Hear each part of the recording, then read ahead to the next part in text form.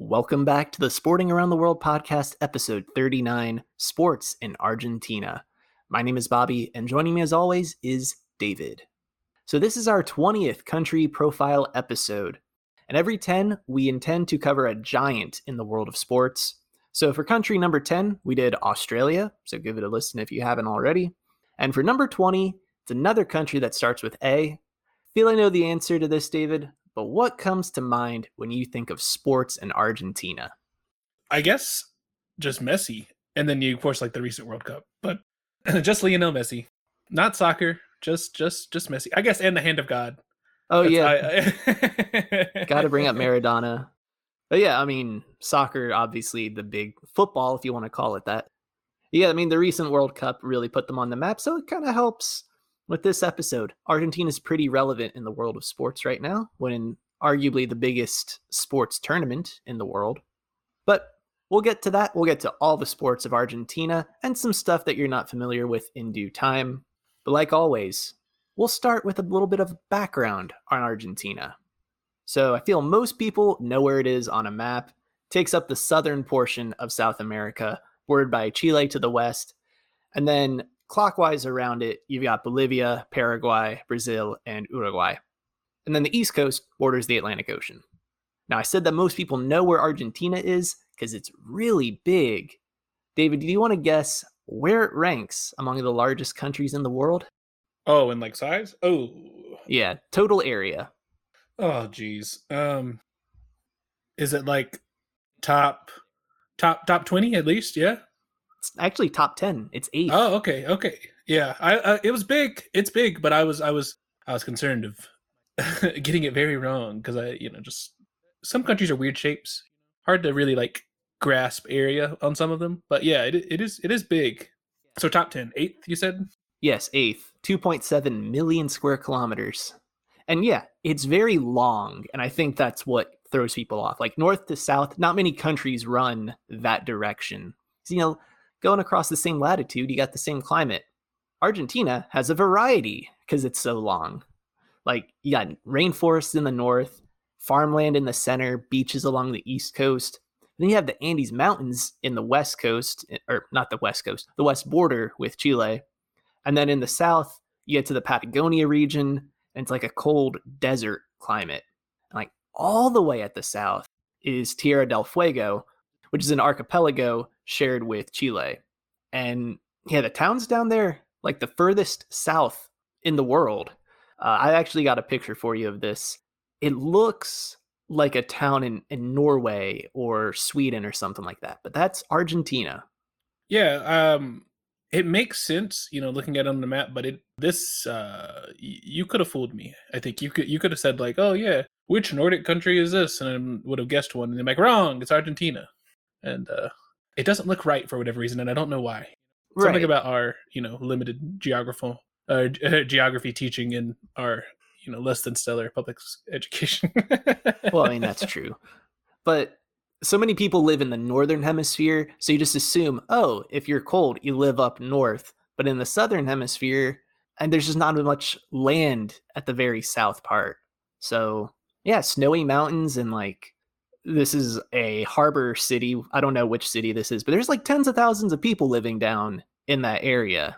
So it's not like some sparsely populated part. Like there's a lot of people. One other thing though about the landscape of Argentina, I just find this stuff really cool. The rain shadow effect. So South America is pretty narrow towards the south part with Argentina and Chile. And because you have the Atlantic Ocean on one side and the Pacific Ocean on the other, the ocean currents in those two oceans, they spin different ways. So what happens because of the Andes Mountains in the Atlantic side, so like northern Argentina is very green, the rainfall hits there, but then in the south part, it is very barren, it's desert climate. While on the Pacific side, the southern part of Chile gets a lot of rain, but the north part of Chile, because of the Andes Mountains, gets no rain. It's actually the driest desert in the world, the Atacama. So it's really cool. I got the picture for you. I think that stuff is really interesting. Yeah, and it's the opposite, which is, kind of funny. You would assume that it would stay the same, where more of the vegetation and would be, on the northern side, matching Argentina. But no, because of the Andes Mountains, how they flow through. It just kind of, I guess, separates those two sections of fertile land. Yeah. I don't know if you can see like a double rain shadow effect anywhere else in the world, but yeah, cool stuff. If you're interested in it, go look it up. One other thing is the Aconcagua mountain. It's the largest or tallest mountain in South America. That is in Argentina as well, in the Andes. So a lot of cool features in Argentina. But yeah, moving on, people. I'll let you guess the population like usual, David, but won't let you go in blind. I'll just give you an over-under. 50 million. Is Argentina over or under that? I'm going to say under, just because, with how big it is, you would think huge population. So I'm going to go under. So yeah, 45 to 46 million is where we're at. Not to say that's a small country, but, still at the same time, when it's the eighth largest, you could easily be led astray on population size. Right. And you consider the whole southern part is like a cold desert. Not as many people there. Most people live in the north and east part of the country, particularly around the capital city, Buenos Aires. But there's other notable cities. You got like Cordoba, Rosario. But yeah, most people in the north and east. And who the people are? Roughly 85% are of European origin. So you could say Argentina is the whitest country in South America. I read somewhere like 50 to 60% of all Argentinians are of Italian descent. And then there's also a large Spanish descent population too. And then you got around 12% of the population, either mestizo or indigenous, and then a small minority of people of African or Asian origin. And yeah, they speak Spanish, if you didn't know. I really want to be like, any Germans there? I saw somewhere there was a Welsh community in Argentina. That's crazy. I was more referring to the Nazis. Isn't that where they said some of them went? Argentina? Yeah. Is it Argentina? Yeah. Argentina, I think Brazil too. But yeah, I wouldn't have guessed Italian, out of nowhere. Well, you look at some of the last names, like I think of the soccer players, I'm like, I can see it. I guess, yeah, thinking about it now, you can definitely see the kind of, very Italian, sounding and like looking. But yeah, that's a news to me. Well, and it's relevant because when you look at the sports that they play, there's a lot of European influence that you don't see in the rest of South America. But first, little quick history rundown. All right, Argentina had a lot of small tribes. The Incas actually had part of the north part of Argentina at one point. But of course, the Spanish come in, that's in the 1500s. They colonize the area. Well, fast forward in time, 1810, there was a revolution, and then independence happens in 1816. And that's true. A lot of South America and Central America was gaining independence around that time. But we've seen this before. After independence, there were a bunch of civil wars in the country. That lasted till the 1850s. And then you get an economic boom in the late 1800s, and that's when a lot of the European immigrants came. And that's also when a lot of sports were spread around the world too. And then you get into the 1900s, I saw like the word coup popped up a lot when I was reading the history. It seemed like there was a lot of government changes. There was a guy named Juan Perón, who I don't know much about, but he seemed like a character with a lot of mixed feelings. I'm sure if you took any political science classes, you've read about this guy. Peronism, like that's a word in terms of like political ideologies. Then things got kind of bad in the late 70s and early 80s. But today, Argentina is a regional power, maybe not a global superpower, but definitely have a lot of influence in the Americas. Yeah, so kind of a similar story that we've covered. I guess the world's not too different, especially in, when you look at like the comparison between South American and, Africa, they kind of have generally the same kind of story where it's, colonialism, independence, and figuring it out. Yeah, I think in the case of South America, it is a largely Spanish colonization. Then that all ended. And then where do the European powers go next? Oh, let's look at Africa and Asia. And then it started all over again. But yeah, you're right. We've seen a lot of stuff repeating in history. This is only our 20th country episode. We're going to see a lot over the course of this process. But let's move on to the sports. It's the reason you're here. We usually start off these country episodes with soccer/association football. It is the most popular sport in the world. And in the case of Argentina, we're talking top 5 strongest countries ever in the sport. I mean, we just talked about the World Cup most recently. They were champs. Yeah, I feel like historically they were, seen as like a dominant country. And I think, they're still seen as that, but I think this World Cup definitely kind of hammered it into place. For a while we were kind of getting overloaded with Europe and then Brazil doing very well in the World Cup. And I think the question in a lot of people's mind the last few World Cups is, is Messi going to get one? And pretty much as late as you possibly could. I know the coach said that there was a spot for him on the team, next World Cup if he wanted it. We'll see. But yeah. And then, obviously it's not just him. There was a really good roster for Argentina. I'm sure you know the players more than I do, but Di Maria. Yeah. No he's slouch. been around there for a while. Yeah. He's kind of older too, though, now, isn't he? Yeah, I think he might be the same age as Messi. It was a long time coming for Messi. I think a lot of people are really happy that he finally got one. And like you said, a lot of notable players on that roster. And they've had a lot of notable players throughout their history too. But getting ahead of ourselves a bit, because all of that talent that Argentina's had, whether it be from the national team or playing at the club level in Europe, they got their start somewhere. And that somewhere is the Argentina Primera Division. So this league, you can make a case top 10 strongest in the world, just in terms of talent level. I would say it's definitely the second best outside of Europe, just Brazil, probably a bit deeper than them. But it is also one of the largest leagues in the world. They got 28 clubs this season in 2023. I'd say half of them are around the Buenos Aires area. But this is the cool thing, David. They don't do a traditional relegation system. So what they do is whoever finishes last place, they get relegated. But the other 2 teams to get relegated, they base it off this coefficient. It sounds scary, but it's basically just your points per game over the last 3 seasons. So in soccer, you get 3 points for a win, 1 point for a draw, 0 points for a loss. So they just look at how many points per game you've had over the last 3 seasons. So if you're around that 1 point per game mark, you're in relegation territory. Seems like concerning, but I guess you would probably know if you were in trouble and it's like, all right, we got to do something this year. We got to put the ball in the net and up our goals per game and don't let it even be a factor. But still terrifying, to be like, we're the team that's going to be relegated most likely, but when the season starts or whatever. Yeah, I think the reason that they did it is to incentivize teams. Say you have a mediocre team that does really well one season, maybe they qualify for a South American competition. You see it a lot in Europe, teams who do really well one season, then they're playing in more cup competitions the next year, then their results start to struggle just because of the congestion of their schedule. Their squad gets more tired, and then results start to falter. So I think they have this system in place to prevent that and to incentivize teams to try to do your best at every competition.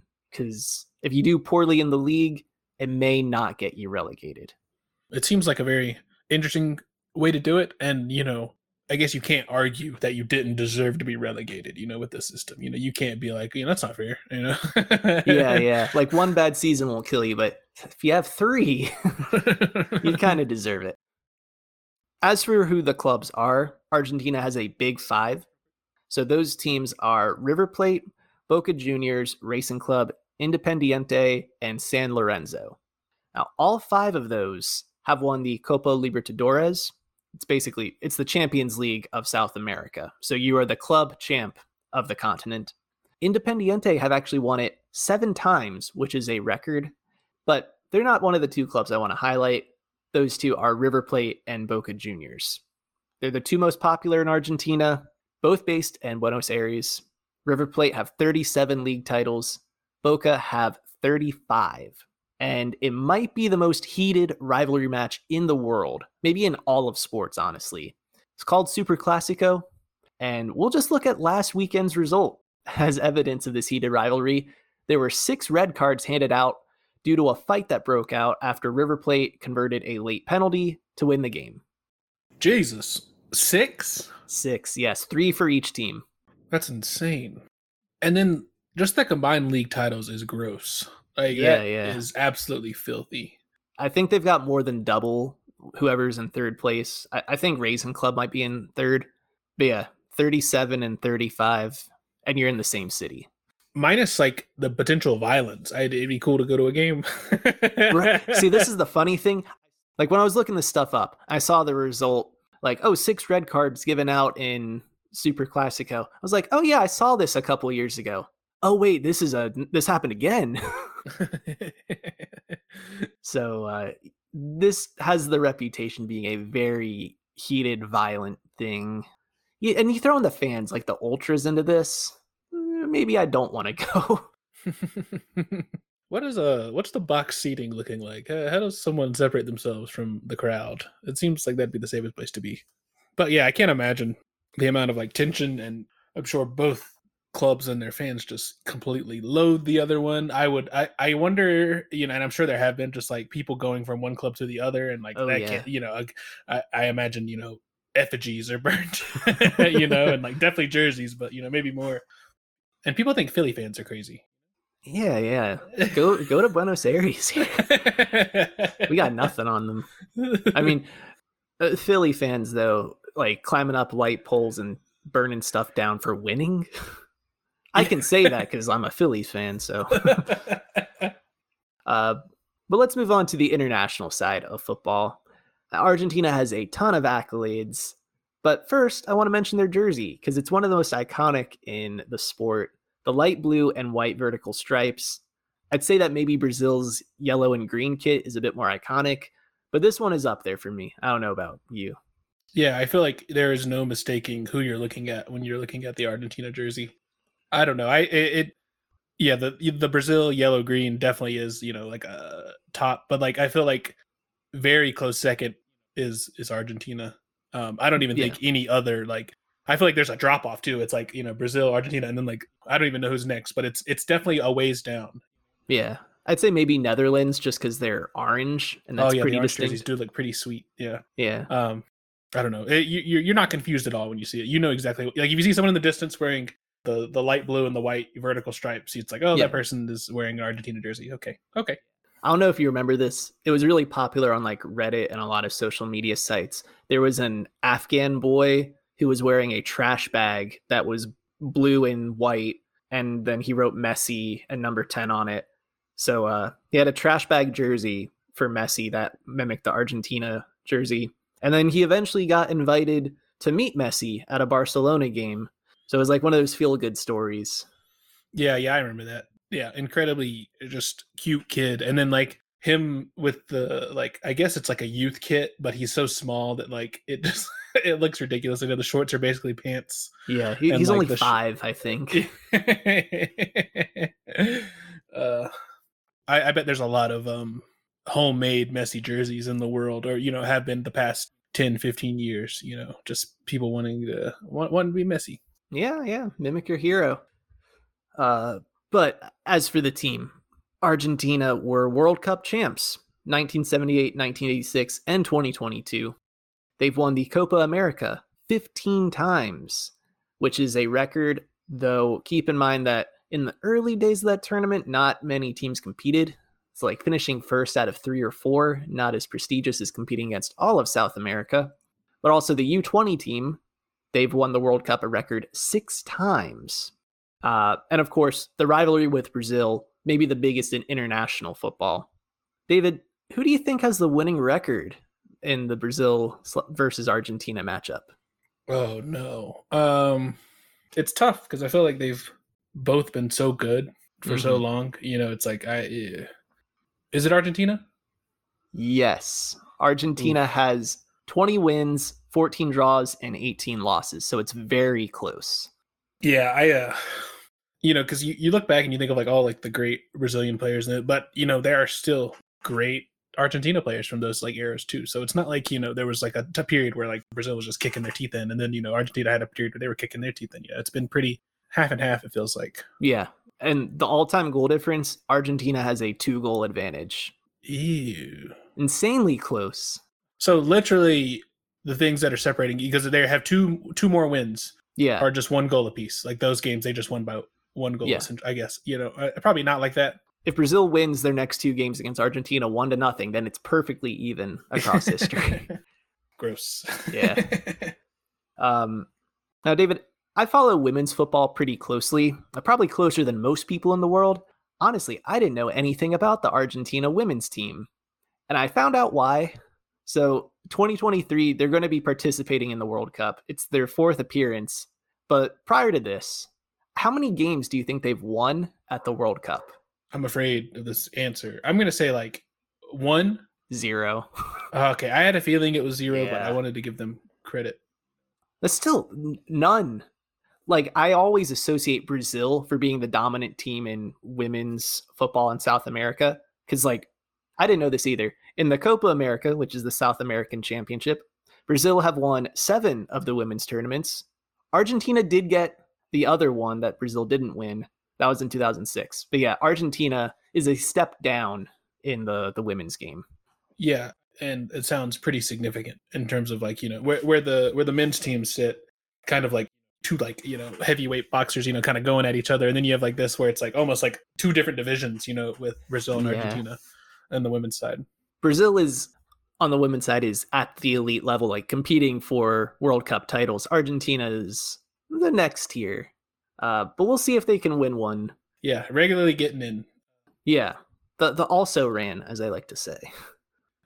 Yeah, I hope they start doing well. You would think, just with the success of the men's team, it would perk some interest, and maybe it just needs time.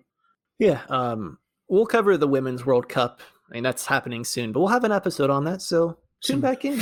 We'll have our group stage predictions. I don't want to ramble too long on football, though. Just want to mention a few players, though. And let's be honest, there are so many we could mention with Argentina, but we're going to limit it to the elites, Messi and Maradona. So Lionel Messi, Diego Maradona, probably 2 of the greatest players of all time. Probably put them both in the top 5. Like, even if you don't follow football, you know who those 2 are. Maradona was the captain of the World Cup winning team in 1986, scored the famous Hand of God goal against England, one of the most controversial goals, and if VAR existed back then, different story. But Messi, he was captain in 2022. So many accolades between the 2 of them.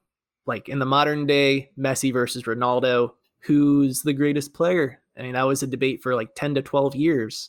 And then Maradona was the star player of the world in the 80s and was Argentina's answer to Pele, you could say. They didn't play at the same time, but after Pele retired, Maradona took up the mantle as the greatest in the world.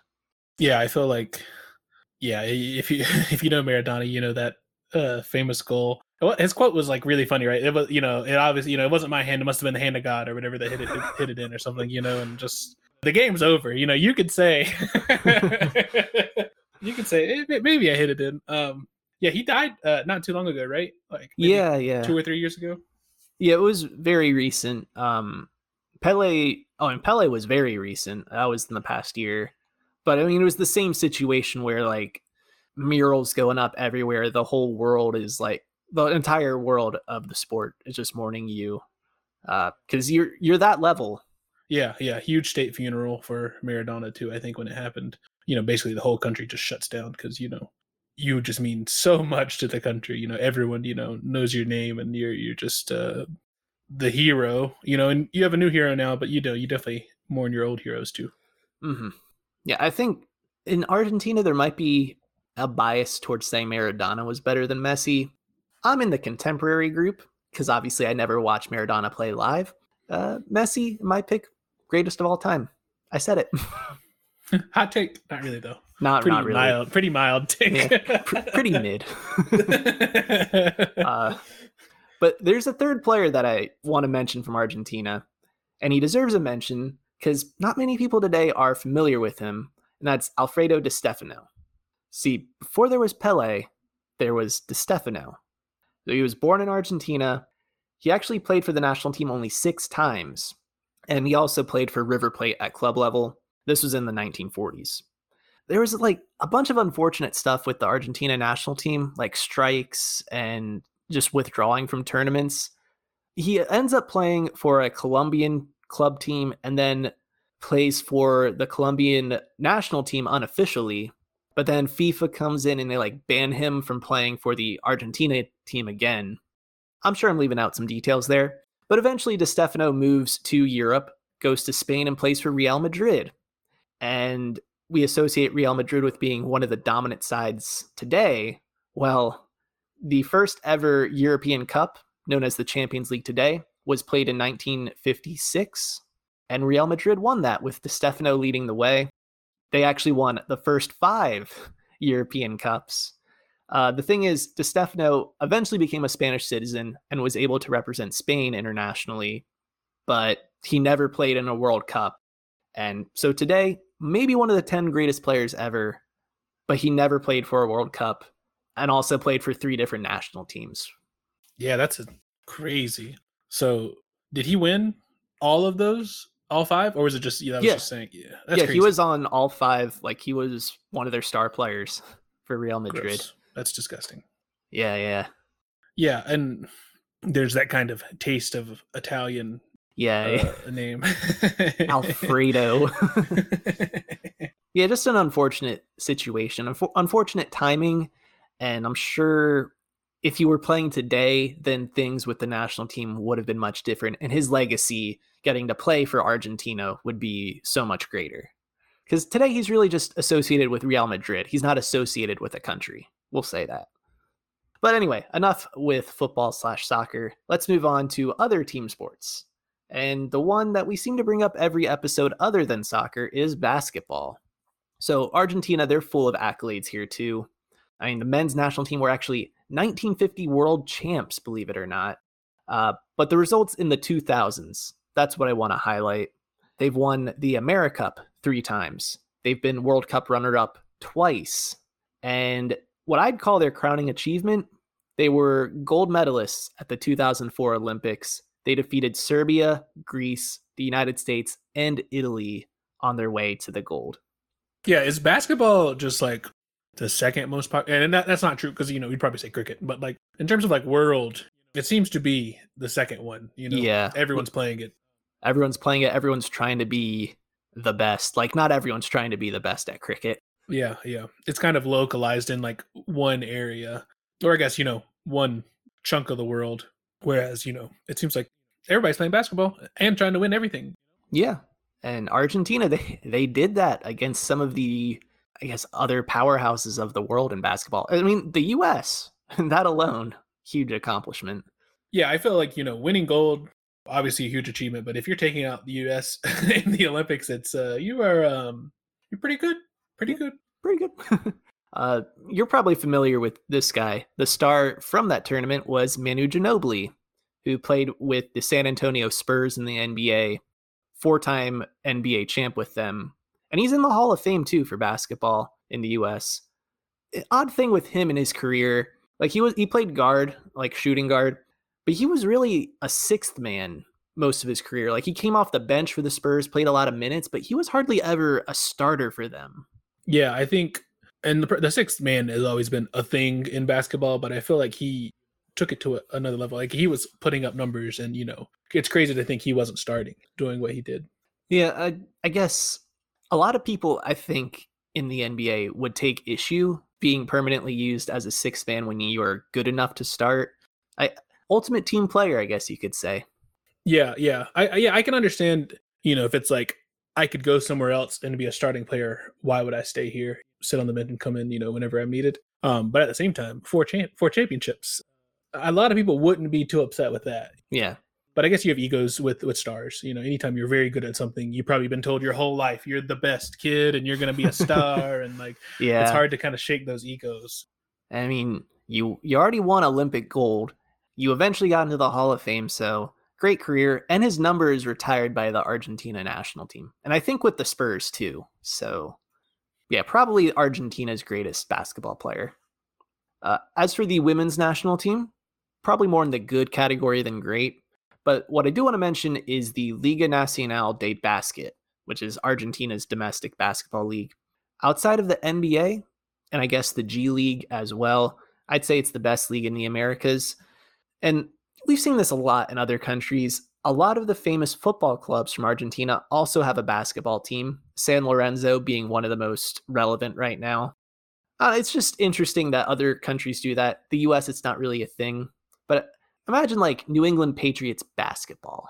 I guess it's kind of similar in ways that like there are owners who have stake in multiple teams. Like who owns Arsenal? He owns like all the Colorado teams except for the Denver Broncos. Right. And the Rams, so it's kind of similar, but it's also not, because it's not the same organization and you're not like, it's not a club, I guess. That's kind of how they are perceived, and you just have teams out of that. But yeah, I think it would be funny if we just had like, multiple teams in all the, or same names, same mascots in all the major sports.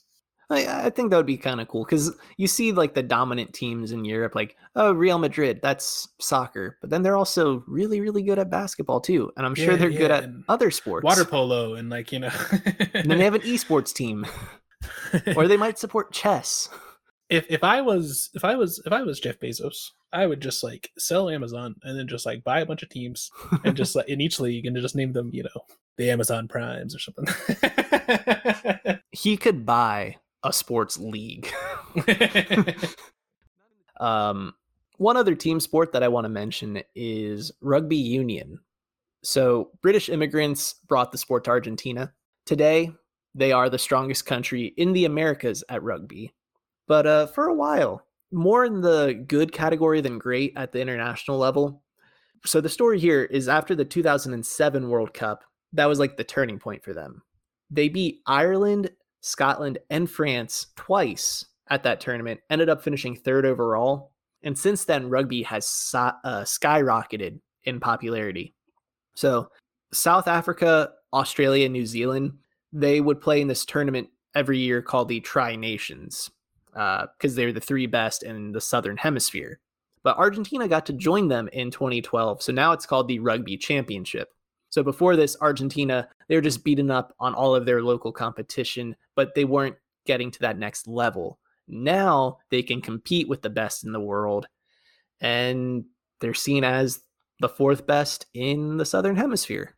Yeah, which is no joke, because there are some powerhouses in the just in I guess in that rugby nation, rugby championship. I feel like we should have called it Quad Nation. Quad Nation. Quad.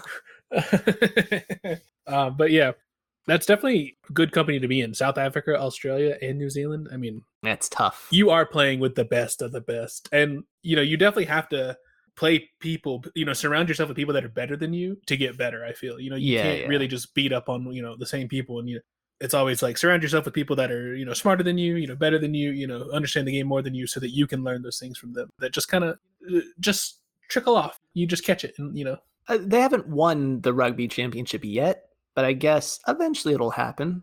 That's a big ask. That's a big ask. Like for any relatively new, rugby country, like that's like, you can set that on like the board as like, your fork, this is the dream one day, but that's like, it's definitely like, but we're not expecting to do it anytime soon. Yeah. But it is good taking the step up. They're definitely top 10 now. Like before, you could probably make the case that they were top 10, but now they're in the conversation of pushing forward and actually outside chance of maybe winning a world title. Yeah, not one of the teams that you would like. You're not a crazy person for betting on. You're not like you're not doing like a long shot. It's like it could happen. Yeah. Not completely out of the question. Rugby, I've learned a lot about the landscape of that recently, because before it was just the Tri-Nations, and then you had the Six Nations in the Northern Hemisphere, which was England, Scotland, Wales, Ireland, France, Italy. Right now you chuck Argentina into the mix. They're part of the Rugby Championship, which as we established, should be called the Quad Nations. I agree. We still got a lot to get to, though. So for the sake of pacing, little quick fire here. Field hockey. Women's side, 2-time World Cup champs. They dominate the Americas, as do the men's national team for field hockey, but they won gold at the 2016 Olympics. Women's team has not won gold at the Olympics, funny enough. You got handball and volleyball. Argentina's very good at both of those. Cricket is not necessarily relevant in the grand scheme of things, but they are the best team in South America, again, thanks to European descendants. And you could say the same thing about golf. Argentina probably the most relevant in South America in golf. And Angel Cabrera, 2009 Masters winner. We covered that event not too long ago. Got to put on the green jacket. It's true. It's true. Yeah, mentioning it now, I do, I guess, recall seeing Argentina kind of competing in the field hockey events in the Olympics. Being up there. Super bummed out. A World Cup obviously is a great accomplishment, but an Olympic medal would be nice too. Kind of funny that the men's team have it with what I assume no world championships. Correct. But yeah. The women's have 2 world championships and just haven't converted it into a gold medal just yet. Yeah. Well, women's field hockey, I didn't know this. So Argentina has 2 World Cups, which is great. Netherlands has the most with 9. Jesus. And I think Argentina's second. So yeah, it's just that much of a gap. Netherlands OP. Nerf. Please nerf. Yeah. And yeah, Argentina's good at a wide variety of things that the rest of South America maybe isn't as relevant in.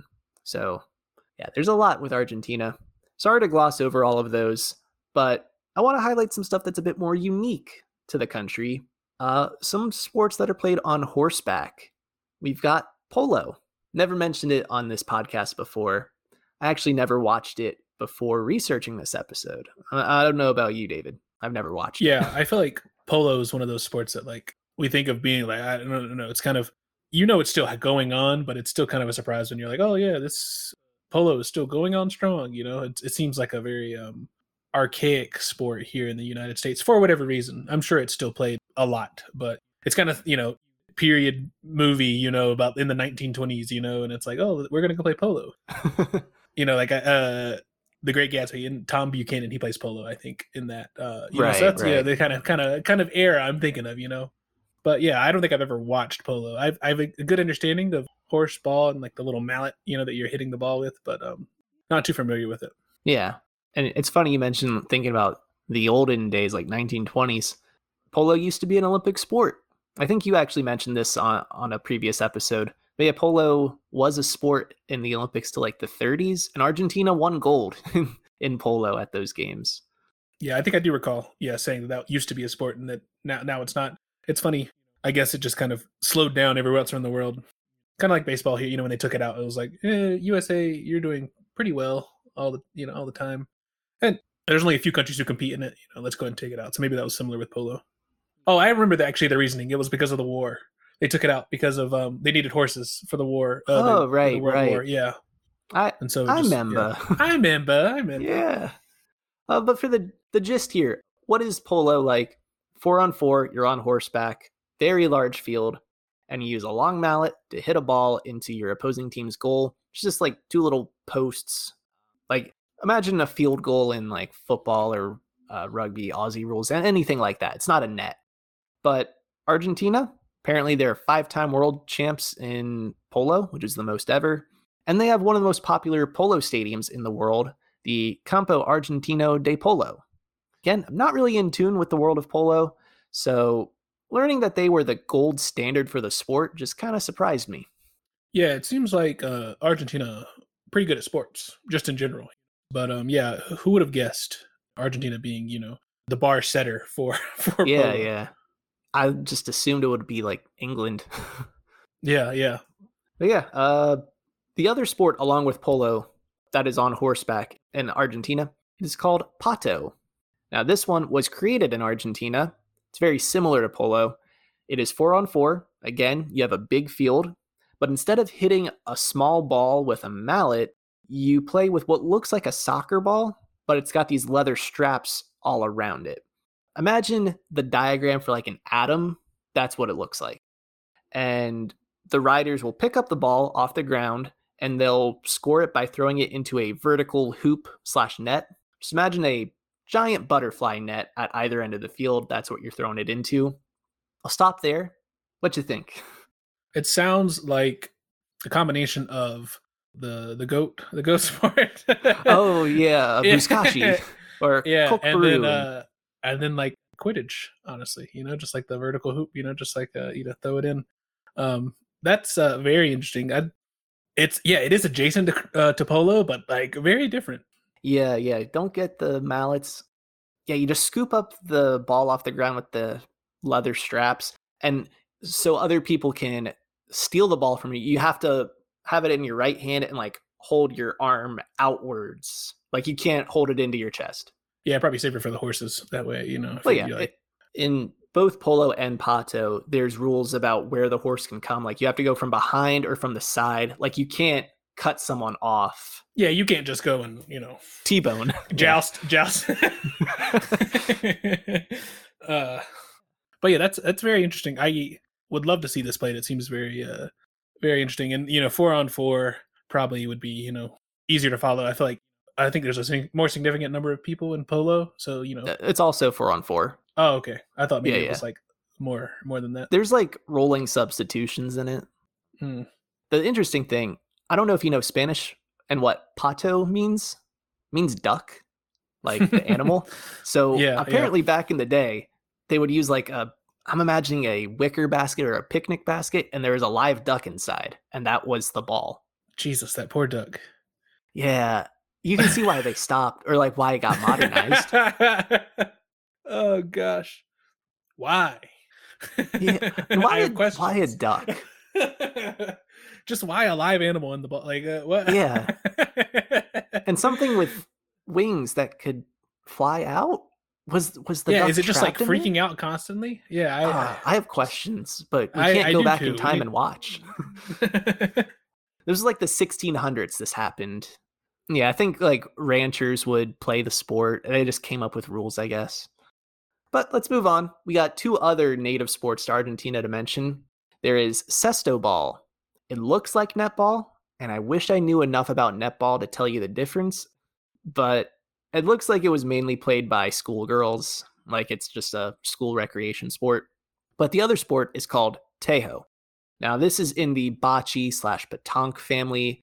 We mentioned petanque a lot recently, but bulls sports.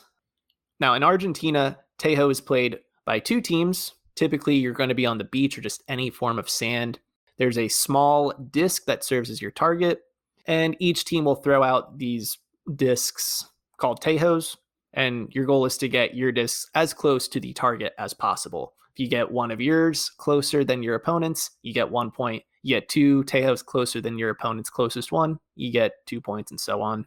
I mean, yeah, it's basically the same gist as all those other sports.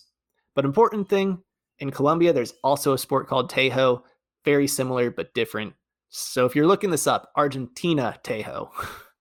Yeah, very similar in concept to those other recreational tossing sports. Yeah. I don't know how you would combine them all, but if you've ever played any of them, very similar in terms of scoring and, some changes, I guess, in terms of what you're throwing and how to throw it. But, otherwise, same sport pretty much. Yeah, these look like big hockey pucks. And you're playing on the sand, so it's a surface that can absorb something. You're not really rolling, so it's more of just a straight toss, and they're going to go more with a thud. They're not going to be rolling. So you can't really knock your opponent's stuff out of the way. So yeah, I wonder. Yeah, I'm sure very good people can, but I feel like I guess if maybe you're using like the slender side of it to kind of wedge yourself into between pieces that are closer to the ball or something. I don't know. Yeah, do it like a frisbee. yeah, just a little spike into the dirt, and then have it flop over towards the scoring. I'm assuming it's a disc as well, like a yeah, it's a small disc, like a small white disc you're aiming for. But yeah, that's tejo. That's the unique sports of Argentina. We're going to move on to some of the individual sports, the more conventional side. And in Argentina, I guess this one makes sense given the Italian ancestry, but auto sports, auto racing is very popular there. And specifically Formula One. There were two big names that showed up a lot with Formula One in Argentina. And I was actually familiar with one of them, Carlos Reutemann. He was one of the best drivers in the 70s and 80s, won a ton of races, never won the world championship though. Finished second once and then third place 3 other times. But he was a star racer. I don't know why I recognized his name. I think he might have been in the movie Rush that we covered before. His Niki Lauda, James Hunt. Yeah, I really don't know. I don't know if you are familiar with Reutemann. Yeah, no. I think he is in that. Or yeah, on the IMDb there is someone who plays him. So he is in that. Maybe it's just a passing name being shouted out during that movie. But yeah, I'm not really too, and I say this, I'm not really too far into Formula One. I probably even haven't even touched the water in terms of like, what Formula One is. Like, I understand, Morocco is like Or kind of, Monaco. Monaco is like, the big race that has the similar thing with mini sports where it's historic but kind of bad. Like not a good race, but it's historic, so we got to do it. So I'm not too far into Formula One. Yeah, I'm not too far into it either, but it seems to be getting more popular here in the US. We've got 3 races this season, including the Vegas Strip one, which seems really exciting. But David, I have a question for you. Do you know when Formula One had its first championship, or give a guess? Oh, I'm gonna say like, oh gosh, the 20s. I'll say the 20s. So 1950. Oh, okay. Actually, Yeah. yeah, not as far back as you'd think. I was like, some of those cars look really old. Like the the old pictures of Formula One, they look ancient. Right. So I think there were Formula One races in the 1940s, like after World War II, but there wasn't an actual championship tournament until I the guess that was a 50s. bad guess because like the Model T is like the 20s. That was a Yeah. terrible guess, actually. In retrospect. I mean, there's probably racing as far back as you can get to cars. Oh, I'm sure as soon as the Model T was made, there were races. Like, Yeah. I'm sure as soon as there were enough to go around, after you dealt with like people crashing into each other because it's like nothing has been like this before. We started races shortly after. Yeah, yeah. We'll have to, maybe we'll cover that sometime. That would be a fun dive in history. But the reason I mentioned Formula One's early years is because the dominant racer of that first decade of Formula One was from Argentina, Juan Manuel Fangio. Very Italian last name. But he was the world champ in 1951 and 54 and 55 and 56 and 57. So 5 titles. That was a record until Michael Schumacher surpassed him in the 2000s. But crazy stuff about his career. He was in his 40s when he won his first championship. And in those 5 titles, they were with 4 different racing teams: Alfa Romeo, Maserati, Mercedes, and Ferrari. So you can't say that it was the car that gave him the advantage. Yeah, that's kind of filthy. And like it seems like he was late just because it just started. Like it's not even like, you like pluck him up and you like move him his birthday up or back, a few 2 decades. And who knows, what you get. I imagine, reflexes change quite a bit when you start getting up there, and it's racing gets harder when you get older, but that's crazy. And then 4 back to back to back. Yeah, yeah. I mean, again, different teams each year too. Yeah, there was different circuits and whatnot before Formula One. Like he had other accolades in his career, but obviously dominating in Formula One when it's like a world circuit. And also, Argentina had their own Grand Prix at that time, and I think he's the only Argentinian to win that. But moving on, before we wrap up with the Olympics, one last sport is tennis. So I'm not sure how prestigious the International Tennis Hall of Fame is, but Argentina has 2 players inducted into it. Gabriela Sabatini, she was a star in the 80s and 90s, won an Olympic medal as well, and won majors in singles and doubles. But then on the men's side, Guillermo Villas, he won 4 majors between 1977 and 79. He won all of them except for Wimbledon. I think he won the Aussie Open twice. But the odd note with his career, he was never ranked number 1 in the world by ATP. There was this guy, Jimmy Connors, an American, who was also really good and deservedly a number 1. But there were these studies done afterwards that show that Villas should have been number 1 for at least a little bit in those years that he was at his peak. Because like every news outlet, aside from the ATP, was calling him number 1 in the world. I feel like that's just one of those things that means a lot to the person instead of the rest of the world. But like, the one official ranking didn't put you at number 1 in your career, even though you were really good at one point. Yeah, I feel like these kind of biases happen a lot in sports, where it's like this person is, quote unquote, the best, and it's for other reasons. And I think, there's probably an American bias too with Jimmy Connors, and who was still really good, but those 4 titles, so 4 out of 5 in that span, pretty disgusting. Yeah, just a very brief period where he was like the best. So yeah, unfortunate he didn't get that number 1 ranking, but being number 2 and in the Tennis Hall of Fame, which again, don't know if that means too much. Like, I'm not in the tennis community. I don't know how prestigious that is. But one other tennis fact to hit you with, between the 2005 French Open and the 2012 Wimbledon, so that's 30 major tournaments that happen in that span, Rafael Nadal, Roger Federer, and Novak Djokovic won 29 of 30 titles. The one exception, Juan Martín del Potro, an Argentinian who won the 2009 US Open. First of all, first part of that, gross. That shouldn't. It's crazy how like top heavy men's tennis is. I guess tennis in general has been over the last few years.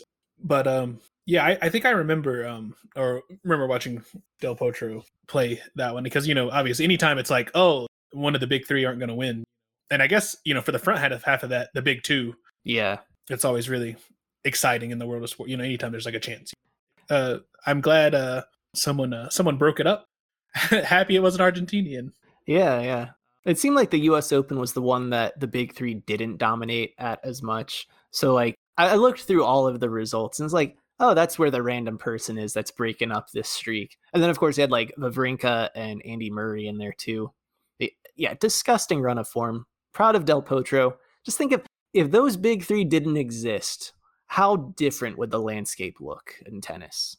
Yeah, how good would Andy Murray be if they just didn't exist? What is Andy now? Granted, Andy Murray had a lot of injuries, but like came back from a lot, injuries too. Like, what would it be? Would it just be would it be a free for all and just like someone new won all the time? Who knows?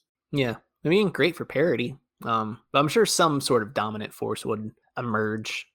But we're going to wrap things up with the Olympics. I'll go ahead and say it that Argentina have won 77 medals across their history. But David, how many were in the Winter Games, do you think? Oh God, I have no idea.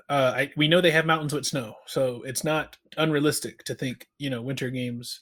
I'm gonna say like, I don't know, 7. It was a trick question. 0. Okay, I had a feeling, but I didn't want to call out the Argentinians. I was kind of surprised because like they've participated at the Winter Games just about every time, and again, like they have cold climates there. I was kind of surprised. Oh yeah, 77 is a lot. And when you're competing in both, you would think like surely at least one, right? Surely you've gotten one. But no, nothing for the Winter Games. All 77 from the Summer Games, which they've been around since the 1900 Olympics. I mean, there's been a few that they've missed here and there, but for the most part, they've been at every edition of the games, both summer and winter. And a lot of success in the team sports. We mentioned field hockey, polo, basketball, also men's soccer. 2008, they won gold.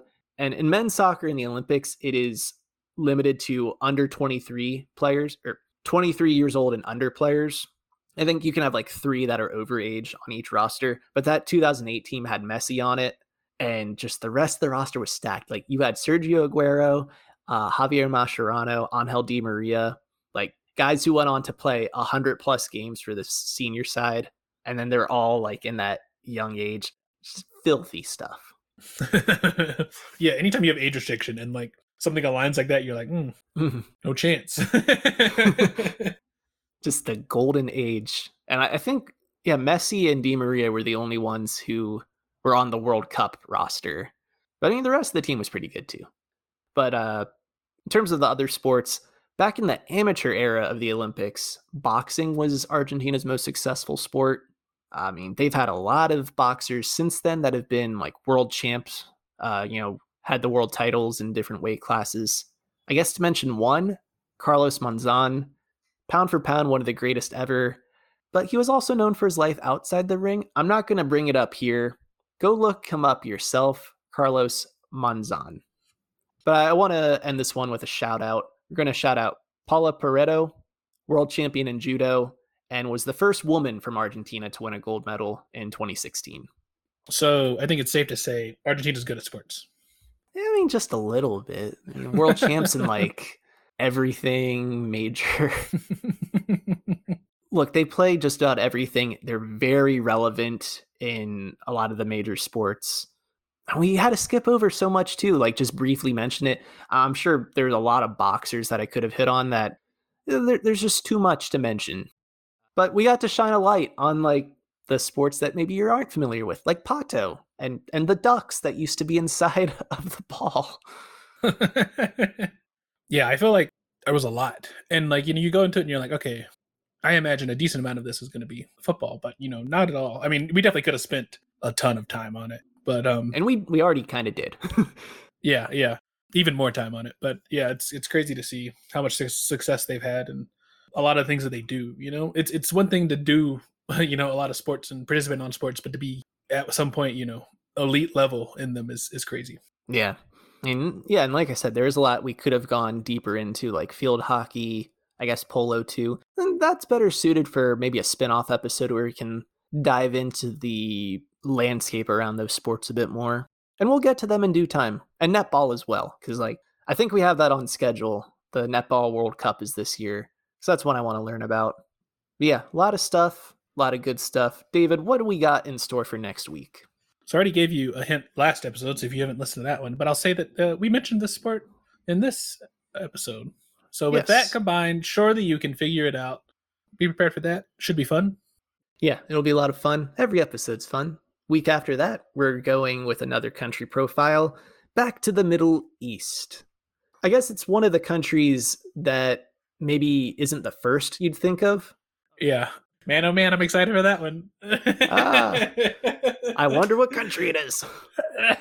You keep giving them away. Yeah, I'm excited. It should be a big learner. I don't know too much about the Middle East in general. And so yeah, I'm sure it'll be very educational for me at least. And I'm sure for the people back home. It'll be educational for me too. It's when I don't know much about the country outside of sports too that I'm like, oh, I have to spend like a whole day just reading stuff. Argentina didn't have to do too much, but yeah, like Madagascar last one, I was like, oof, I don't know, lemurs. Just the first half of the episode's on lemurs, all the various lemurs. There's no people here, it's just lemurs, and they play sports. But yeah, thanks for listening, everyone. If you like the show, the best thing you can do is share it with someone you think would also enjoy it. We're on every major podcast platform that I know of, some that I didn't know before this. Leave us a like, a share, a follow, and tune in next week. We're here every week with a country profile or a spinoff episode, and we have contact information in the show notes if you want to reach out to us. Tell us something about Argentina. Tell us about a sport you want us to cover. We'd love to hear from you. So yeah, thanks again for listening, and we'll see you next time. Bye. Bye.